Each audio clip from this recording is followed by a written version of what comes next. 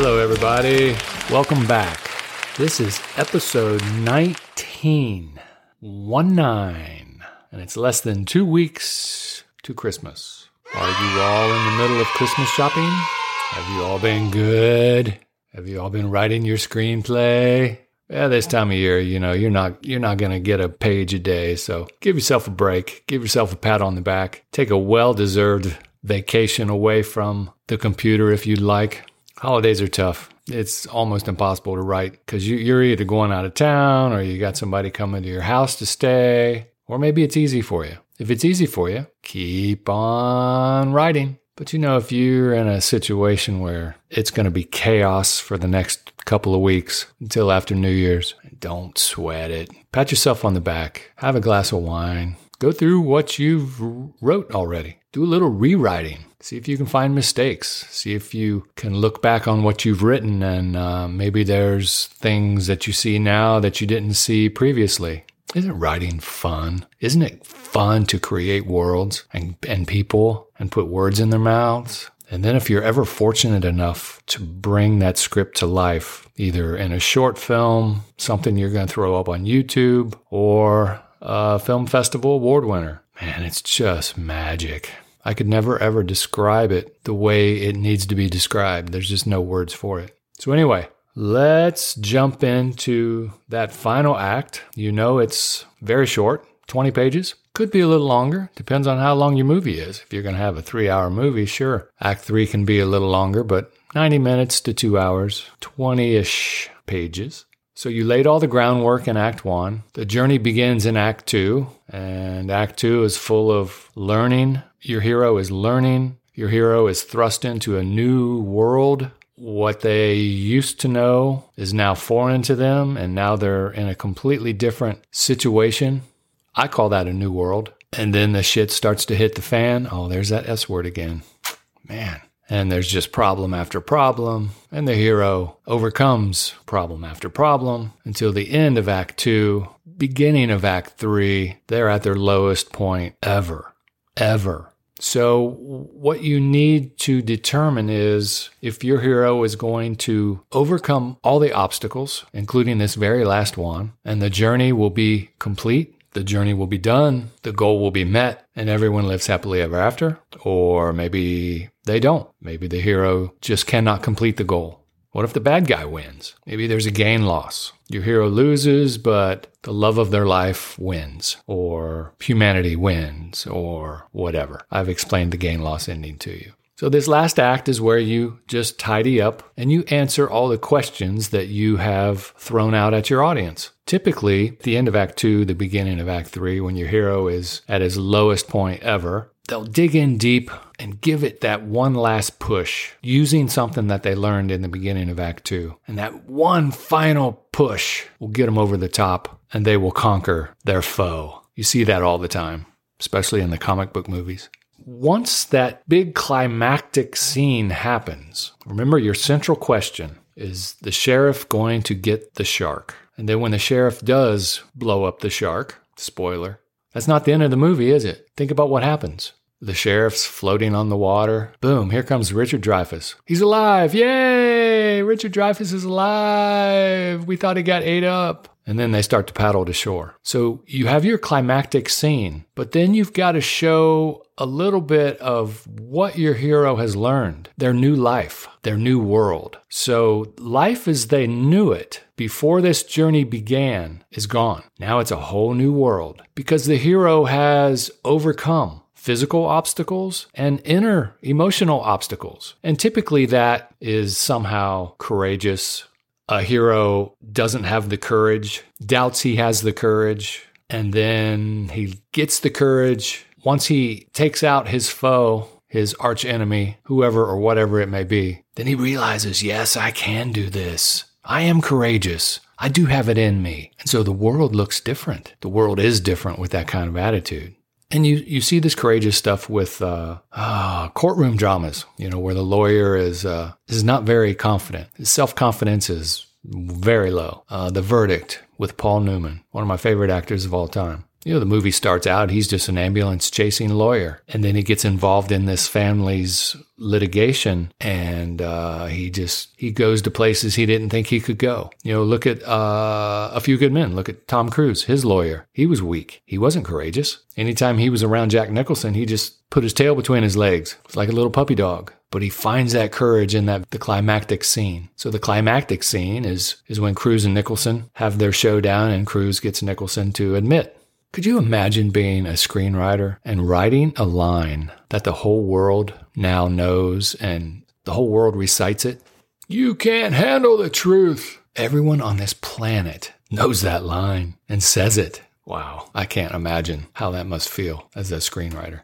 So your hero goes on this journey. He changes, he grows, and then after that climactic scene, just show your hero the way they're going to be from now on. Interacting with whoever, typically interacting with another character. And you can see like the machismo, the confidence. You can just see that your hero has gone through a change. Their personality is different. They look different. They walk different. Other people react to them differently. It's like A Few Good Men. At the very end of that, the Marines treat Tom Cruise differently, if you remember. So yeah, build up to that climactic scene. Your hero digs down deep, gives it one last push, and finally overcomes whatever they need to overcome. And then just a few pages just to show the aftermath of the climactic scene. How your hero has changed, what you think their life is going to be from this point on. It's pretty easy breezy. Now, you can also have a twist ending if you want to throw in a twist. All I can tell you is if you're going to throw in a twist, you have to set it up. Okay, don't pull something out of your ass, call it a twist, be all proud of yourself. Oh, check this ending out, man. Check this twist ending out I wrote. Shit, this thing is awesome. There's number 2. You've got to set it up. I don't know how many of you guys have seen The Sixth Sense, but that has got to be the greatest ending of all time. The greatest twist ending of all time, excuse me. And what makes it so sweet is that all the signs were there, all the clues were there, but they went right over our heads while we were watching it. And what Shyamalan did, if you remember, spoiler, oh man, I cannot spoil this for you. No, I'm not going to spoil it for you because I'm sure some of you young people out there have not seen The Sixth Sense. So I'm not going to spoil this movie for you because it is the greatest twist ending of all time, period. Mic drop. Boom. But I can tell you that there are plenty of clues to the twist.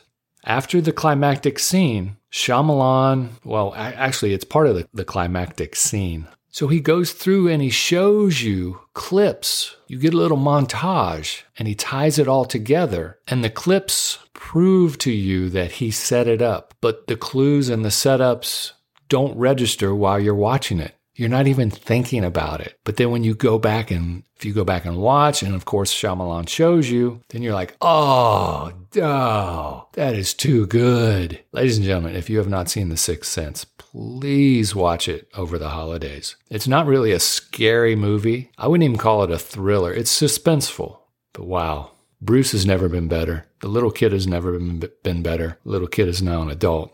Haley Joel Osment. He is now 33 years old. Do you believe that? What show is he on? Man, he's on Michael Douglas's show on Netflix, The Kominsky Method. I highly recommend it. I don't know if you youngsters are going to like it, but I'm a Michael Douglas fan, and Alan Arkin fan. Alan Arkin is in it. I think they've gone 3 seasons, but they're very short seasons.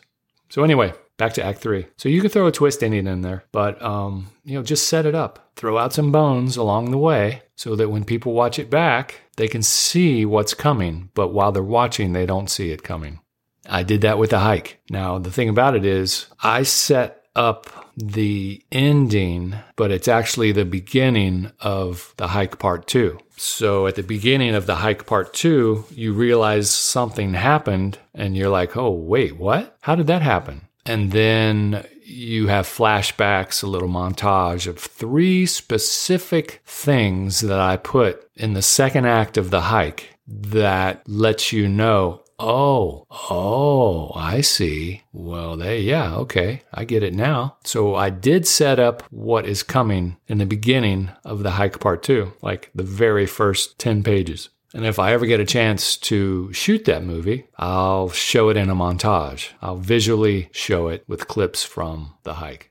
And if you're writing a script, you can always just, if you want to do the M. Night Shyamalan thing with The Sixth Sense, just go through and just put in those pieces of dialogue that set up your twist ending. Just return to it. Just put it back in the screenplay in the third act. And that way, even the reader will not have to thumb pages back. It's like, what? Where'd this come from? Did this person set this up? Did this writer set this up? And hopefully it's just a line here, a line there, a couple of lines here, a couple of lines there. Just repeat them in the third if you're going to have a twist ending. So that way they're there. You're going to spoon feed these lines and these setups to the reader. So the reader's like, oh, okay, yeah, I missed that, but it was there, yeah. So just a little recap, Act 3, super easy. Act 1 and Act 2 are easy. Act 1 is not the easiest because that's where you got to set everything up. But Act 3 is definitely the easiest, I think. So remember, character's lowest point. It can't get any worse than this, right? And you know, show them and how they react to their loss. You know, when at the end of Act 2, the beginning of Act 3, when they're at their lowest point, let's see how they're reacting to that. Horribly, I'm sure, but show it. Remember that emotion. You want to elicit emotion. So if you have an audience that's been with this character for the last 80 minutes, 70 minutes, hour and a half, when your character is breaking down and they're just feeling like the biggest loser in the world, then you want your audience to feel the same way, remember. So definitely show the hero how they're dealing with it. Show their change. Maybe they've changed for the worst. Maybe they've changed for the best. Do they realize that they still have one more shot? And what do they do to try to get their life back, to try to pull themselves out of this hellhole that they find themselves in at this precise moment? And think about your final scene. Remember that scene that comes after the climax. How do you want to tell the audience this is it? This is their new life. Do you want to leave the audience, leave it to their imagination? Maybe not tidy up everything. Let their imagination figure out what's going to happen to the hero in the future. Or are you going to show the hero in their new world? It's entirely up to you. Oh, and do not forget your B story. You know, that third act, you've got to clean up your B story too, or your C story, if you have a C story as well. So that other goal that your hero had that took like a back seat to the main goal, that's got to be worked out. Those questions have to be answered in Act 3. So sometimes you will see that after the climactic scene, that's when the B story is all wrapped up. So you'll have your climactic scene, and then your B story will resolve itself in the very next scene, probably the last scene of the movie. Happens all the time. I actually did that in The Hike. So my A story was this couple go on a hike, and they come across a serial killer who is on the run from the law. Boy, that's original, isn't it? Duh. But anyway, you know, he's hanging out where he shouldn't be hanging out, where he knows that there's not going to be a lot of people. It's actually private property. And he's an outdoorsy guy, so he lives on the land. But anyway, he decides that he's going to terrorize this couple for the day. That's the A story. So the central question, you know, are they going to survive? Are they going to get away from this guy? The B story was the couple's relationship was on the rocks. The female was holding out hope. She came to this meeting hoping that he had got his shit together. Oh, damn, there's another one. But just in case, she brought divorce papers. So this was like a last-ditch effort to see if hubby was going to get his act together. And she was prepared either way. So after my climactic scene in The Hike, then it's just the couple and they're sitting alone and they have a little dialogue, and that puts a little tidy bow on top of that B story, what they say to each other. I'm not going to give it away. So yeah, don't forget your B story in the third act as well. And like I say, C story as well. You know, if you've got a bigger movie or you've got another storyline that you want to explore. But typically just an A story and a B story is all you need for a 90-minute movie, 2-hour movie. And then there you go. You've got the first draft of your screenplay. It's not done. Remember, it's not done. Now we have tons of rewrites to do. Rewrite. If you wrote the hell out of this screenplay and it's 200 pages, we're just going to have to go in and cut. If you're at like 80 pages, maybe we can add a little bit here and there. Try to get it up to that 90-minute mark if possible. 80 is pretty close though. So yeah, that's it. This whole 3-act structure that we have been talking about, I've tried to make it as simple as possible. I mean, you can go into detail, you can go in deeper into the 3-act structure, but just for our purposes, I think I've given you the blueprint. So next week, we will have company in the house until December 31st. So Filmmaking Ain't for Pussies will be back the first week in January. And we will continue talking about writing. We can talk about dialogue. We can talk about rewriting. Dialogue's a biggie. Dialogue, have so much fun with dialogue. So I want you all to know that I do truly appreciate you listening to this podcast. And I truly appreciate those of you who sat down and let me interview you. I hope you had fun, just as much fun as I did. And you know, just yesterday, what happened to me yesterday reminded me of another reason to have this podcast, because I'm accessible. If you're a filmmaker and you're just starting out, I'm accessible. No, I'm not an A-lister. No, I don't have an agent. I don't have a manager. Blah, blah, blah. No, I don't think my shit doesn't stink. Oh, God, there's like number 4. I made a feature film. I did just about everything on the movie. I put it in festivals. Got a bunch of nominations, won some awards, won some Best Feature awards. So I've been there and I've done that. Okay? I'm just here to help you in any way possible. I'm no better, but I am accessible. Dave@thehikemovie.net if you have any questions about filmmaking. So what reminded me of why I started this podcast is I've been talking to a distributor about The Hike. And I haven't pursued distribution because, like I've told you from the get-go, it's not for the masses. My main goal was to play festivals and win awards. My goal was not to make money. My goal was not to get distribution worldwide. I have had a couple of opportunities for distribution, and I've turned them down. And I'm beginning to feel like this was probably going to be the last one. So I'm considering this one. And I'm considering it for my actors and not just myself, because I'm sure they would love to get their work seen. The actors in The Hike did an amazing job, especially the 2 leads. And part of me feels like I let them down because I did not seek distribution. So I'm probably going to leave it up to them. I'll reach out to them. You know, you may think that's a no-brainer, but it's been 5 years since we shot it. So maybe they've moved forward and they just want The Hike in the rearview mirror. That's fine. I get that. No big deal. But anyway, God, I just keep going on a tangent. I've been talking to this distributor, and I don't trust distributors at all. So I looked at their slate of movies, and these guys have a bunch of B movies, a bunch of schlocky movies, just probably Rotten Tomatoes scores of like 10 or 20, whatever. So I just happened to see the cover art, and I saw this director's name. So I searched for this director, and his Facebook profile popped up, and he's in England. So I don't go on Facebook often at all. Yeah, I know. I haven't updated The Hike in a very long time. I think the last time I updated The Hike was for this podcast, or the last festival we were in. But anyway, I sent him a message on Facebook Messenger because I did find him. And I asked him what his experience was with this company. So I did not expect an answer. I was just throwing my line in the water because I would love to hear from someone who has a movie being distributed by this company that I'm talking to. I want to see how they're treated. I want to see if they're making any money, blah, blah, blah. Well, he wrote me back. He did. He messaged me back, and I was shocked. And the bottom line is, I guess they've had his movie for a couple of years, and he has not seen a dime. Of course. But my point is accessibility. If I was a betting man, which I am, I would never have bet that this guy was going to message me back, but he did.